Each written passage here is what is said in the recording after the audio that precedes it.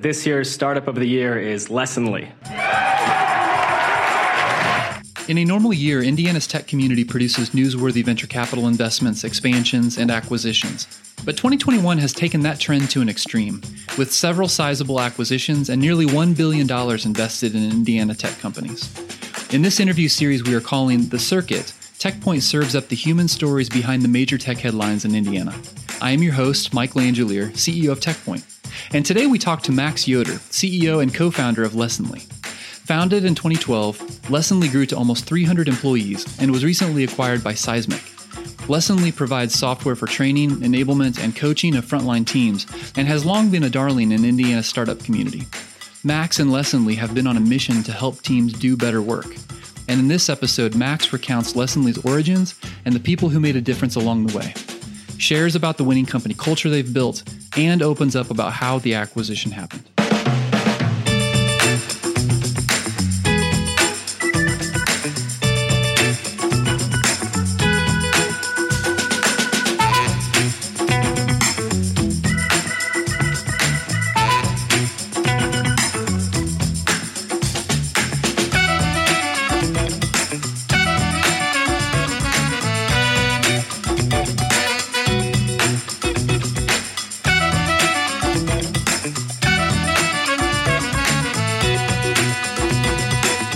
Max, thanks for having us into the office. You bet. Good to be here. It's a really cool space here on northeast side of downtown, right? Yeah, just off the Monon, 16th. Yeah. And I just learned the history of this building. Yeah. What did it used to be? Yeah, not long ago, stored all of IPS's musical instruments when they were in kind of repair state. Like if we needed to get pianos tuned. So when we first walked up here and toured the place, there was a security, IPS security on the first floor, kind of like centralized, and then rows and rows of cellos up here, rows and rows of violins, and pianos. So that was a very special thing. A lot darker than it is now. We opened the place up a bit light-wise. That had to be pretty cool for you with your musical background, musical interest as well? Yeah, it drew me to the place. And they let us keep a few pianos. And we have one right at the end of the hallway, and it is a very beautiful grand piano that we get tuned about every 6 months, and I like playing it. I come in on the weekends to play it. Love it. Yeah.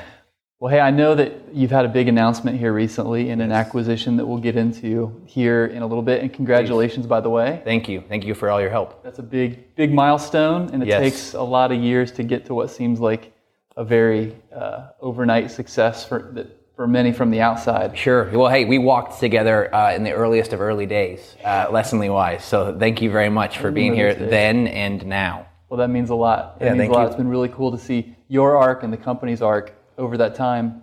We're going to have a myriad of people that are watching this and wondering about the story of Lessonly, maybe heard the company, but know varying amounts about the company. Why don't you just first in a thumbnail share what TechPoint or what a Lessonly is and what customers you serve? Yeah, Lessonly makes training software and coaching software. So really what we help companies do is build lessons, step-by-step lessons people can take on their phones, on their computers, and then practice scenarios. So practice scenarios are like, hey, I've just learned something. Now I'm going to try to do it. So I might turn on my webcam and practice what I've just learned. Might just do something via chat. I might type out something. Basically building the muscle after I've learned something. So we do this training and coaching for sales teams and customer service teams, which is a little different because a lot of times you think training software, you might think sell to human resources, and it's going to do compliance. And while we have sold to human resources and have done compliance, 80+% of our business, sales and customer service teams. So it's like fundamentally, how do you do your job well in the customer service world or sales world? Let's put that all into Lessonly. We think a lot more people swim than sink when they're kind of guided. Yeah. And a lot of companies don't do a lot of guidance, right? That is true. It's very sink or swim. Yeah. So we're like, hey, if you want people to swim, show them the way, and it works. I did a little trip down memory lane in the lead up to this interview, and went back to 2015 when Lessonly won a Mira Award. Oh yes, I remember. You were up on stage and you were describing 2014 in the growth, and I think it was from like 5 to 15 employees at the time. I was giving you a hand signal. That's right. So a little bit has changed since then. Yes. The growth has been quite a bit more significant. Yeah, when we sold the business to Seismic and joined that team, we were about 260, 270 full-time. So it was a wild 9 years. From inception to selling the business. It's actually really impossible for me to think about how many people we had to hire. to get there, and just how that all got done, I don't really know. Mm-hmm. And the teams or the primary roles that you have across the team now? Yeah, sales, customer service. Is that what you mean? Yeah. Yeah. Marketing, sales, customer service. So think pre-sales, post-sales. Think, G&A, when we think of that as like, our legal. We have like a full-time legal team, which is like, never thought that would happen. Finance, talent, recruiting, all that good stuff. Yep. I'm missing plenty. In addition to your product. Yeah, product there we go. Well. That's an important one. Yeah, product and engineering, services. Solutions and consulting. It really was cool to go from a lot of people doing a lot of things to, this specialization. It took a long time for me to get used to that, of like highly specialized roles as opposed to kind of generalists. So you referenced Seismic. Yeah. Major milestone of going through an acquisition process. To many, it's this kind of mystical, mysterious process. Yeah. But when you've lived through it, it's oftentimes crazy how serendipitous it is. Yes. Talk about what was the story? How did this all happen in your scenario? Yeah, 2018, Connor Burt and I are, and Connor Burt, the president of Leslie, helped me start the business. We're on the phone with Doug Winter, the CEO of Seismic, and we're like, we really like this guy. And there seemed, at that point, another company that was a competitor of Seismic's had bought training software, had acquired a training software company. So we were like, hey, this might be a trend. It's only happened once, but it might be a trend. It turned out to be a trend. It happened again and again and again. The market kind of pushed it that way. Okay. So we're talking to Doug in 2018 saying, if you ever make a move like that, we would love to be considered. But we just would like to be a great partner of yours. And we weren't too forward, like, biased today, but like, hey, let's build businesses together, make sure we know one another. So if it ever comes to the time where one of us wants to make a move here, we're already well established. That worked out really well. 2019, we started formalizing our go-to-market kind of sales process together. So we knew one another in that way. We had sold deals together, had an integration already. And so when it came down for them to say, like, if we do want to do this, the competitive landscape's changing. We want to have both training and what Seismic does, which is really content. We want to have them both. They looked at all their partners and said, like, who do we work best with? They talked to every one of them, right? But ultimately they heard really positive feedback from their product org of like, we really like working with Leslie, and the sales org said we really like working with Leslie. And that, I think, was a huge, huge benefit, of like, I don't know how these deals ever get done, having seen one get done. Like you said, has to have so many things fall into place at the right time. But I think the fact that they could trust that we could work well together out of the gate made a big difference. So why Seismic for you? Yeah. Your baby, you and Connor's baby, and the whole team that brought it to this point, and then you had to make a decision about who's the right partner for the business. Why Seismic? Yeah, it was, to me, there's no other path than joining forces with that company. Like it was to me like, this is where the market is heading. We saw the sales teams and customer service teams, and we are seeing everybody else who does what we do either creating their own content offering or joining forces with somebody who has one. And for us, it was like, we only have domain expertise in what we do, right? Training and coaching. We do not have domain expertise in what Seismic does. And I'm not going to pretend like I do, right? I'm not going to go raise a bunch of money, act like I can just build anything because we built one thing, you know? And Seismic's really good, so we were like, hey, this makes a ton of sense. And they had the urgency, right? Like we weren't going to come to them and be like, we have to do this. They had to want to do it. And so the timing was right. I just felt like the motion of the ocean was going that direction. It was impossible for me to look at them and say like, this does not make sense. Yeah, that's awesome. When you've also talked about what you envision will be the impact on the community, company, the tech community here. Yeah. Speak some more about that. What do you think the potential is? Well, my hope is that all the folks who got to work at Leslie learned that they enjoyed certain ways of working. This is my my heart's hope that they were like, I really liked how we did certain things at Leslie. And maybe they didn't see them at other places, maybe they did, but either way, I hope they were inspired by certain ways that we approached work. And all those people are going to go work somewhere else, right? They're going to start their own businesses, or they're going to be early employees at new businesses, or they're going to, join other companies. And I hope they bring some of whatever it was that we had here, there, whether they're managing, a team or leading a company, whatever it is. Yeah. I think that is where the biggest ripple impact is going to be. It's just it doesn't have to be scary at work was a big message of ours. Like people don't have to be scared at work. They're going to bring their own fear to work, right? Because we want to do well, right? We all kind of push ourselves, want to do well. Yeah. But top-down pressure doesn't have to be the way of, the CEO putting pressure on the other executive team who puts pressure down. Yeah. It's just not. What we wanted to operate at was, hey, Mike, we believe in you. Let us know how we can be helpful. You're going to put the pressure on yourself. And that's the best kind of pressure, right? It's coming from you, not from me, right? You just wanting to win. Let's talk more about that. We talked about that in the lead up, to this discussion as well. Sort of this philosophical difference that when you think about the traditional role of a business, it feels different. It can feel different to many. Yeah. And there are some that are going to be that could hear that and say, that sounds like marketing fluffiness, right?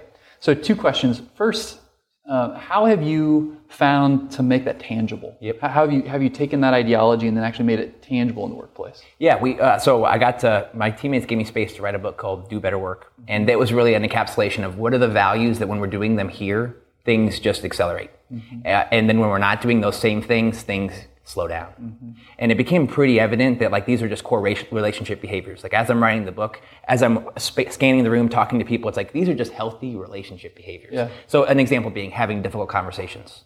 If people in a relationship avoid difficult conversations or argue, so avoidance and argument kind of being the 2 extremes, instead of having a difficult conversation that is a conversation, right? Argument I do not consider a conversation, right? I think that's kind of trying to win. Both people kind of trying to win. If we can have difficult conversations, we can have healthy relationships, right? But that is not common. A lot of times it's avoidance or it's argument. So it's let's figure out a way methodically to have those difficult conversations. So that's the chapter 7 in the book, have difficult conversations, a method for doing so. We have to also highlight what's working. So go to the other side of things. What's going well? Ultimately, we got these things documented and we gave them words. So people knew what highlight what's working meant. They know what have difficult conversations means. They know what share before you're ready means. These are all chapters in the book. Yep. And we gave 10 to 15 minute, overviews on all of them in the book. So if you're joining the company, you know what you're getting into. Did you build it into the software? Oh yeah, totally. Yeah. Oh yeah. You can. All the chapters are in the software, right? We in our customers use them, which is so cool. Big idea here is these things build clarity. They build camaraderie. Okay, but they're not the easy thing to do.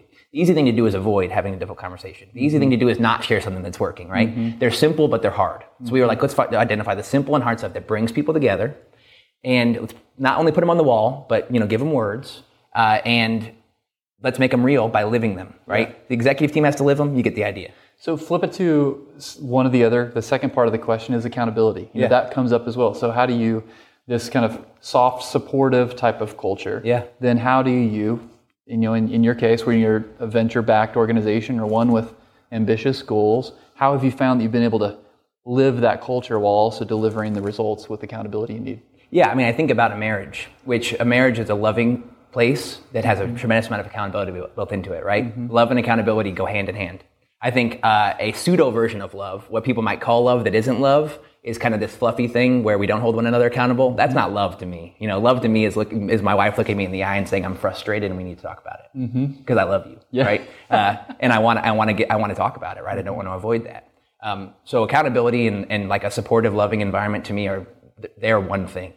And when I'm frustrated with somebody, it is my job to sit down with them and say I'm frustrated. Yeah. They might not agree with my frustration, right? And that's a teammate, that's my wife, that's anybody you have a real relationship with, right? That's how I prove to you that I value the relationship, is I sit down and do the difficult stuff. So accountability, I think, is hand in hand. And we have metrics that we measure, right? We have operational metrics that we measure. We have relational things we care about. And the blend of the two is where it becomes a really cool yin-yang, right? It can't just be relational, where we don't think about the operations, and it can't just be operations where we don't think about the relationship. Yeah. Totally makes sense. Very cool. You kind of tipped open the door to the personal side. Let's go there. We've talked about your baby of Lessonly. Yeah. And now handing that off, but you fairly recently brought a new baby into the world in a very literal sense. Yes. How has that experience of becoming a father influenced your worldview or even your leadership style? Oh yeah, in a big way. I for the first 30 years of my life, I think I was achievement oriented. Like, how do I kind of figure out what muscles I have? Well, I'll go out there and I'll try to do something, right? And I'll kind of figure out what my strengths are. The next 30 years of my life, my daughter, Marnie, she's 14 months old, she is going to help me develop a sense of slowing down, not being oriented around achievements, being more oriented around being present. If I'm going to achieve something, it's not going to be for anybody else but my own soul. It's not going to be to make somebody else applaud. So it's just bringing a different energy to my life, and Marnie brings that energy. She's not She does not care what dad's achieving. She just wants dad to be present. Yeah. It's a grounding experience, isn't it? Yes. She just wants dad to play, and that's what I want. That's what I want to be doing. So my daughter came at the perfect time because I don't want to be living this kind of high-pitched, overstimulated life anymore. Yeah, which is so easy. Oh, the software world is like built for it, right? 12 months out of the year, all the dang time, right? High-pitched stimulation, and my body needs rest. Yeah. And I'm 33, and my body needs rest differently than it did when I was 23. We grew up in a culture where even sleep was a weakness. Amen. It's insane. Yeah. It's insane. Yeah. The fuel in the tank, we're calling a weakness. Yeah. It's like, no, that's the fuel in the tank. Yeah. That's a fairly recent shift. It is. Yeah. I've been napping every day for like 6 years, man. Really? Oh, yes. And you want to know why? Fuel in my tank. Yeah. I'm a much kinder, more thoughtful person post-nap. So is this like a 20-minute power nap at a particular time of the day? What's this look like? Today it was like a 35-minute, I fell asleep. But some days I don't fall asleep. Some days I just body buzz, for 20 minutes. Oh yeah. It's almost like a level 1 sleep where like I am in a different place, but I'm not full sleep, but it still rejuvenates. It still charges the batteries, know? Yeah. And I just find it to be that I'm. And by the way, cooler. just to make it clear, we're at like 1:30 in the afternoon, so you're not even to the 2:30 feeling yet. No. I usually start to feel that around noon. Okay. Where I'm like, oh, I'm not my best self anymore. Yeah. And if I really want to have an afternoon that is one where I'm getting things done and I'm not just kind of fussy. Yeah. I'm just a whole different person when I'm tired. And so I don't want to, and that's not the kind of person I want to show up to at work. So I handle stress better, all that stuff. That's good. With that daily nap. Self-awareness. Let's go back in time. Yeah.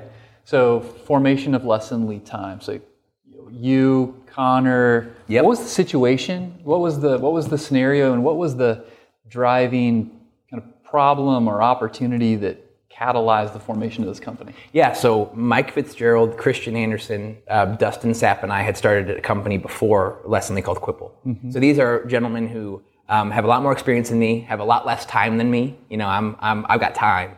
They have experience, and I'm like, hey, can you help? Yep. And I was an intern for Christian prior to that, and so I was like, hey, I know you know how to do this. I've seen you build business with other people. Can you help? So Quipple doesn't work out. We can talk about that. But a year and 9 months, I don't sell a deal, and then it's like I want to do this again. And Christian really encouraged me. He's like, you just learn the hard way, right? Like double down. Yeah. Like you just learn some skills, right? Don't shy away. Yeah. Lean in. And right. You've just learned something, right? Yeah. By having it not work. Yeah. Like to walk away right now might be to not use the muscles you've just built. And that was great advice.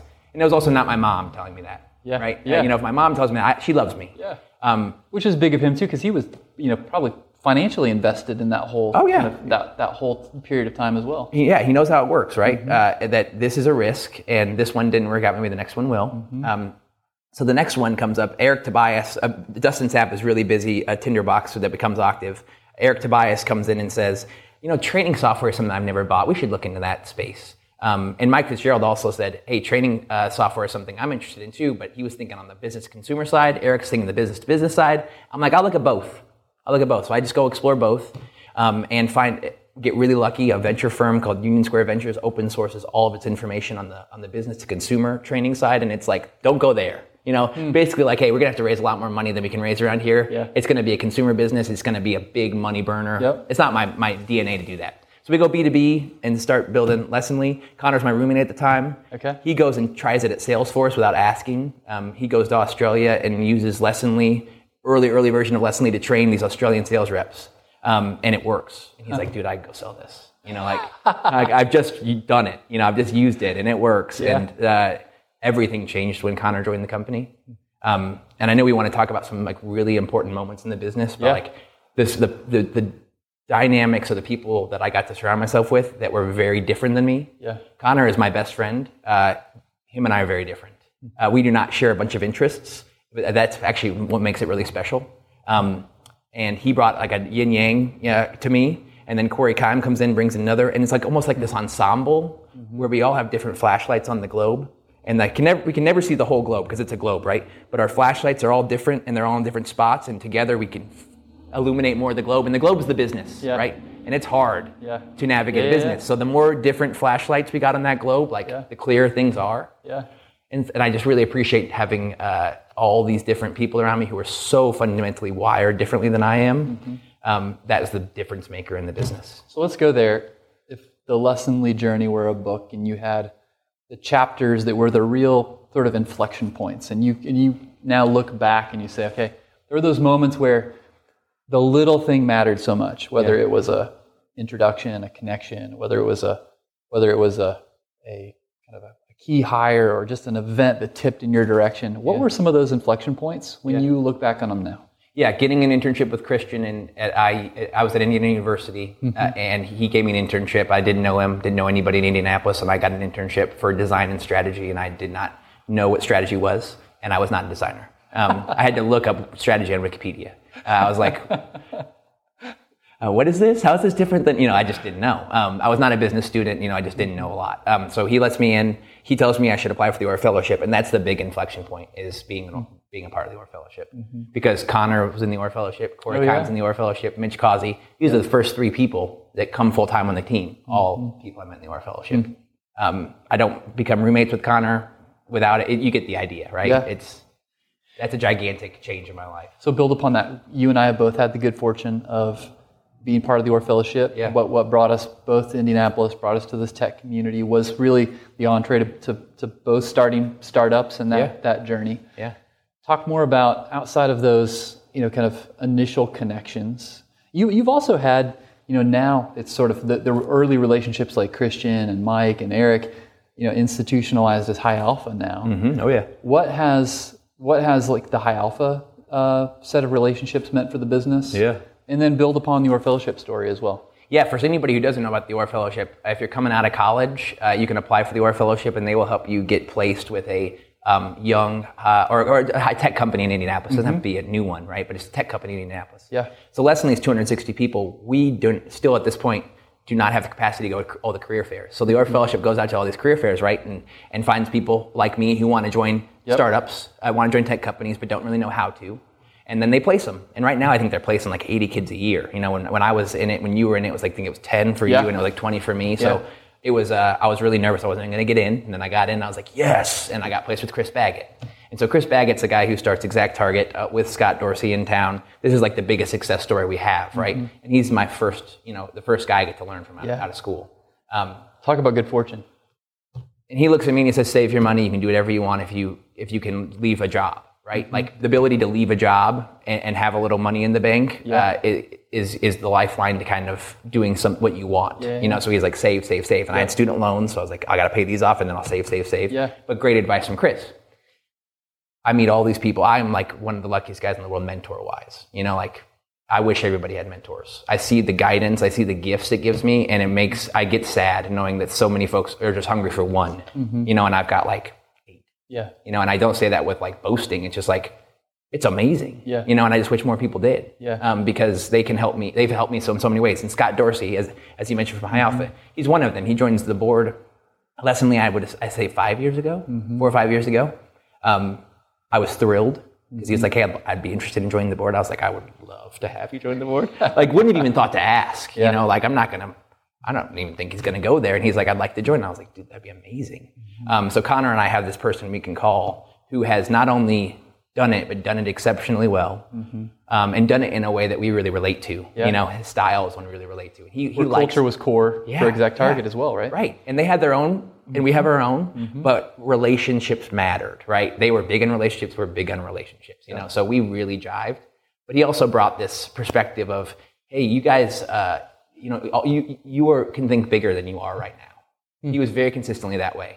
Like, you're onto something, you can think bigger, and you'll get there. So delve into that, because you've talked about how the frugality was critical at the beginning in order to allow you freedom. Yeah. But then you had to flip the switch at some point. Yeah. How did you do that? Yeah, people like Scott, hires we made like Kyle Lacey and Brian Mottman. He comes in as our CFO, and they help us see that we can think differently about how we spend in the business and how it can be really wise to think differently. Going to like Dreamforce, Salesforce's conference, like the first time we did that was a big expense for us. Yeah, big expense. But we had encouragement from folks who know what they're doing of like, give it a try, life will go on. Buying Lessonly.com. That was a big ticket item for us. We didn't own Lessonly.com when things started. What was the first URL? Lesson.ly. Oh, that's right. Yeah. So a Libyan kind of top country code, which has problematic. Yeah, because you can't talk about a few things on Libyan country codes, and we had some customers who talked about those things. We were like, oh, we might want to get off of this. But yeah, those expenses, and it wasn't just expenses, just like pushing ourselves. Hey, Max, Scott's like, hey, Max, you can write a book. Kyle says you can write a book. Scott says I can write a book. I'm like, well, I can probably go do that. It's just really good to have that encouragement. And the idea of a startup CEO, like allowing his or herself to think that it was okay to step away from the business to do something like that. Yeah, I was terrified. You have to be liberated to do it. I was terrified. Yeah, because everybody's going to be taking on things that I otherwise would have been doing. All the exec team now has more work. Yeah. As I go focus on this because I'm not around to do that stuff. Yeah. So I'm sitting here thinking I'm burdening people. We don't actually know what this book's going to be about. Because it was not clear. I had to write my way to it, so it better work, and it might not. And unfortunately, I got an alignment and a vision. A gentleman named Pete Gall, another mentor of mine, was like, figure out the one person you want to write to, and write to them, and write it like letters. And I had one person in mind who I was like, if I want to pass on some information, here's a person who might really benefit from it. And I just wrote to them. A specific person or a persona of a person? No, a real person. Yeah. Luke, the CEO at NCamp, he was my person. I was like, hey, he at the time asked me a lot of questions. And I was like, well, I'll just maybe answer him, a bunch of them, about how I think work should work. Yeah. Dear Luke, and then start the chapter, sincerely Max, but then cut those out at the end, and that's how the book was written. How long did that process take? 9 months. To write 100 pages. Yeah. Not a very big book. Yeah.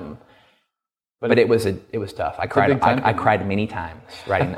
No joke. Many times I was like, what am I doing? This isn't going to work. When I didn't get a lot of sleep, I said, this is terrible. Then I'd get sleep and I'd come back and be like, not so bad. Yeah. Totally different approach. Yep.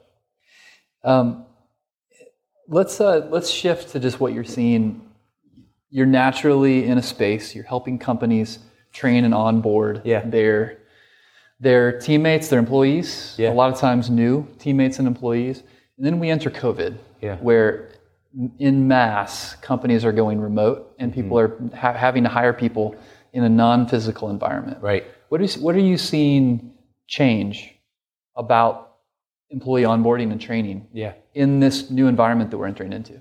Yeah, so we work with a lot of contact centers. So one really cool thing that most people are not aware of is a lot of folks who work in contact centers used to have to go into the office. And that was a mandate. There was maybe a lack of trust there in a lot of cases. You have to be in here to do this. COVID hits and all of them have to, we had a customer who had 30,000 people in contact centers every day. They had to shift those 30,000 people to be able to work from home. What a gift for a lot of those 30,000 people who really enjoy working from home, right? And never would have had the opportunity. And Lessonly is there to make it so they don't have to be in the training facility to get trained, right? So we have a really cool, important part in helping these folks now have more flexibility in their lives, right? You don't have to drive in every day to do that job. So basically our business, it was a headwind and a tailwind for us because what we sold was really important in COVID world, right? Ability to disseminate information to people on the same page no matter where they are, right? You don't have to be in the same room. A lot of training happens in conference rooms with PowerPoints, and that was no longer a possibility, right? So we really could step in and help a lot of companies at that time who were like, what do we do now? We could also steward a bunch who were already customers who were shifting from everybody was always in the office to not everybody's in the office. They were like, how do you all do that? We've had a hybrid approach, not as hybrid as we are now, but we've had remote people for a very long time. And we were like, hey, we do it well in some areas and not in others, but it was just a fun place to be. It was certainly, if we're gonna have something like happen with COVID, it definitely was not a negative impact to our business. I felt badly for a lot of businesses who that directly negatively impacted it. For us, it was kind of like, hey, there's new people out there who might buy. Also, unfortunately, a bunch of businesses went out of business, right? So that was a headwind for us and them. So there are a lot of people that talk about now the challenges of trying to onboard new, particularly early in career, individuals into a workplace that maybe they've never experienced before, going into a job where they don't have the skills yet to be able to do it. What's your forecast for what the world's going to need to look like in order for these early in career individuals to come in? Can they do it completely in a virtual environment, or do you think that it needs a hybrid or in-person type of setup? I would really, really encourage any company who's onboarding new teammates to make sure that they get the team together once a quarter in the same place. I don't think there's any substitute for sitting in a room with somebody and being physically present and seeing the office, right? Like, even if you're not going to work in the office, being in the office gives there's something about it. It's something I cannot put words to, right? But it gives a sense of place, you know? So I think, you know, the way everybody's doing it with Zoom and with Lessonly and all these different tools matters, but not to forget how important it is to breathe in the same space with somebody. It's just we treat one another differently, I think, when we've had that. And then, you know, one thing that I recommend and that we've done now at Seismic that has really helped is just doing the high-low exercise with new teammates, which is just like, tell me about a highlight, tell me about a low light, and going around the room. How frequently are you doing that? I don't think that's a frequent exercise. I think that's like, hey, when the team feels like it's kind of fresh and needs a reset, you know, like let's go around the room and really dedicate like hours to just doing timelines and just learning about folks and what they care about. Because you're going to get some low lights in there that help, in my experience, help the other person make more sense. You know, like, hey, I lost my dad at an early age. We didn't talk about it. And I never learned how to open up. And then it's like, well, they might not be as communicative. And I might have noticed that. And that might be why, right? Yeah. It's not that this person doesn't want to be communicative. It's that they never learned, right? Yeah. And we can learn those from stories. And we can be more graceful and, I think, gentle with one another as a result. Speaking of some of those lessons, you referenced Quipple as part of the journey. What lessons, when you then dove into Lessonly, what lessons did you take from the Quipple experience that you applied or that you wish you would have done differently? Yeah, so I wrote about, in Do Better Work, chapter 2 is called Share Before You're Ready, and it basically is like what I did wrong with Quipple. It's maybe an alternative title. So what I did with Quipple is I perfected it in a vacuum. I tried to build the software without talking to the people who ultimately were going to benefit from it, who I wanted to benefit from it, right? I kind of thought I knew what they needed. You know, a bit of hubris in there, a bit of naivety, of just like, I'm going to build this and I know how to build it. And when I'm done, I'm going to show them and they're going to be pumped. What ended up actually happening is I built it with Dustin Sapp, with Mike and Christian, and I had 300 people would sign up for early access. So the day that it's go live time, I send a note to those 300 people. Within 3 minutes, I get one response that says, hey Max, congratulations. Why doesn't Quipple do X? And I can't remember exactly what X was, but it was this really neat idea that I'd never once thought of in all these 9 months of development. And this is 3 minutes in. This person sees it within 3 minutes. This was a moment of kind of clarity for me of I do not see all the angles. That was an important angle to have that I just missed. And there's probably going to be more, and there were many more. You know, so ultimately I couldn't sell the product because it wasn't built for anybody but me, right? I'd built it like I thought it needed to be built, and it didn't meet the market's needs. So the best lesson I took from it is, you know, that's a perfectionist approach, and sharing before you're ready is an anti-perfectionist approach, which is I don't have all the angles. I have a general sketch of where I think X or Y or Z project should go, you know, whether it's Quipple or anything else. I'm going to get in front of the people who I ultimately depend on the success of the project and ask them some clarifying questions. What do you like about this? What do you not like about this? What am I missing, you know? And that requires humility. It requires being open to doing something that maybe wasn't my first choice. But more than anything, it's just about hearing, you know? And so with Lessonly, we went out and heard, and we built slower. And we showed people screenshots and said, this doesn't exist yet. Tell us what makes sense, you know? Whereas I didn't do that with Quipple. So a great lesson of just kind of being slower and not being so sure. You built a company here in the indie tech scene, in the indie tech community. Talk about that experience. What did that mean to the business? What was it like to build a business here in Indiana? What were some of the benefits of that? I liked that we could take it at our own speed. There weren't so many other companies around that had set a precedent for how a company in Indianapolis should be ran tech-wise. That we could kind of be like, I felt like we can kind of pioneer our own way.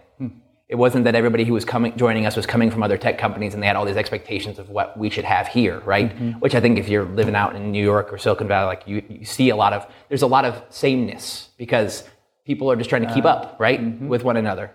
Oh, they have an in-house chef, we'll get an in-house chef, you know, and like that stuff can really spiral. We didn't have a lot of those pressures, so we got to kind of think our own way through things, which I'm sure had pros and cons, but we got to kind of set our own pace, and we weren't pushed by any new hires to do something wild, you know? So I think that was nice. We had a ton of great schools here, you know, and we still do, right? That we were able to hire talented people from, and it was really nice to have somebody like Salesforce. They can move people here, and sometimes they move people here, and those people work at Salesforce for 5 years, and then at the end of the 5 years, they're like, maybe the 6th year I'll do something different, and they might come here.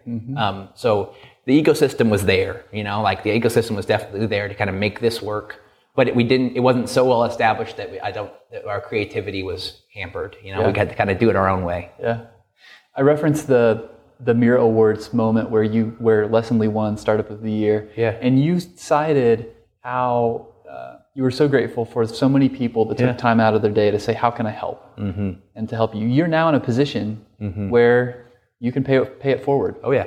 So how do you plan to do that? Yeah, I hope I already have been. I mean, I get a lot of notes from a lot of folks saying, can we just spend some time? So my goal was never to wait till this was done to spend time with folks. Yep. And I think that's the best way that I can, is just whatever degree of mentorship I can offer. Mentorship, I think, requires a relationship that is long term. But if I can sit there with somebody and really listen for an hour about what they're going through and just share with them what I believe, not saying it's right or wrong, right? Just my perspective. Yeah. I think that is a really important way for me to be helpful. And it's also very life-giving to me. Whenever I have my last day at Lessonly, I plan to do some teaching, and I'd like to teach generally my perspective on life, which has a lot to do with entrepreneurship, but also just is bigger than that. And there are some groups in town like Elevate Indy that I'm really interested in being a part of that go into like high schools and help high school students who are hungry to learn but might not have access to the folks who can share what they've learned. That's a big... When I do that right now, when I spend time with those groups, it's like 12 out of 10 energy for me. Like Jess can tell when I walk downstairs that like I am energized, Jess is your wife? Yeah, sorry, Jess, my wife. Yeah, it's just evident that is very life-giving for me. Yeah. So I just plan to keep doing that and maybe have more time to do it in the future. Yeah, that is awesome.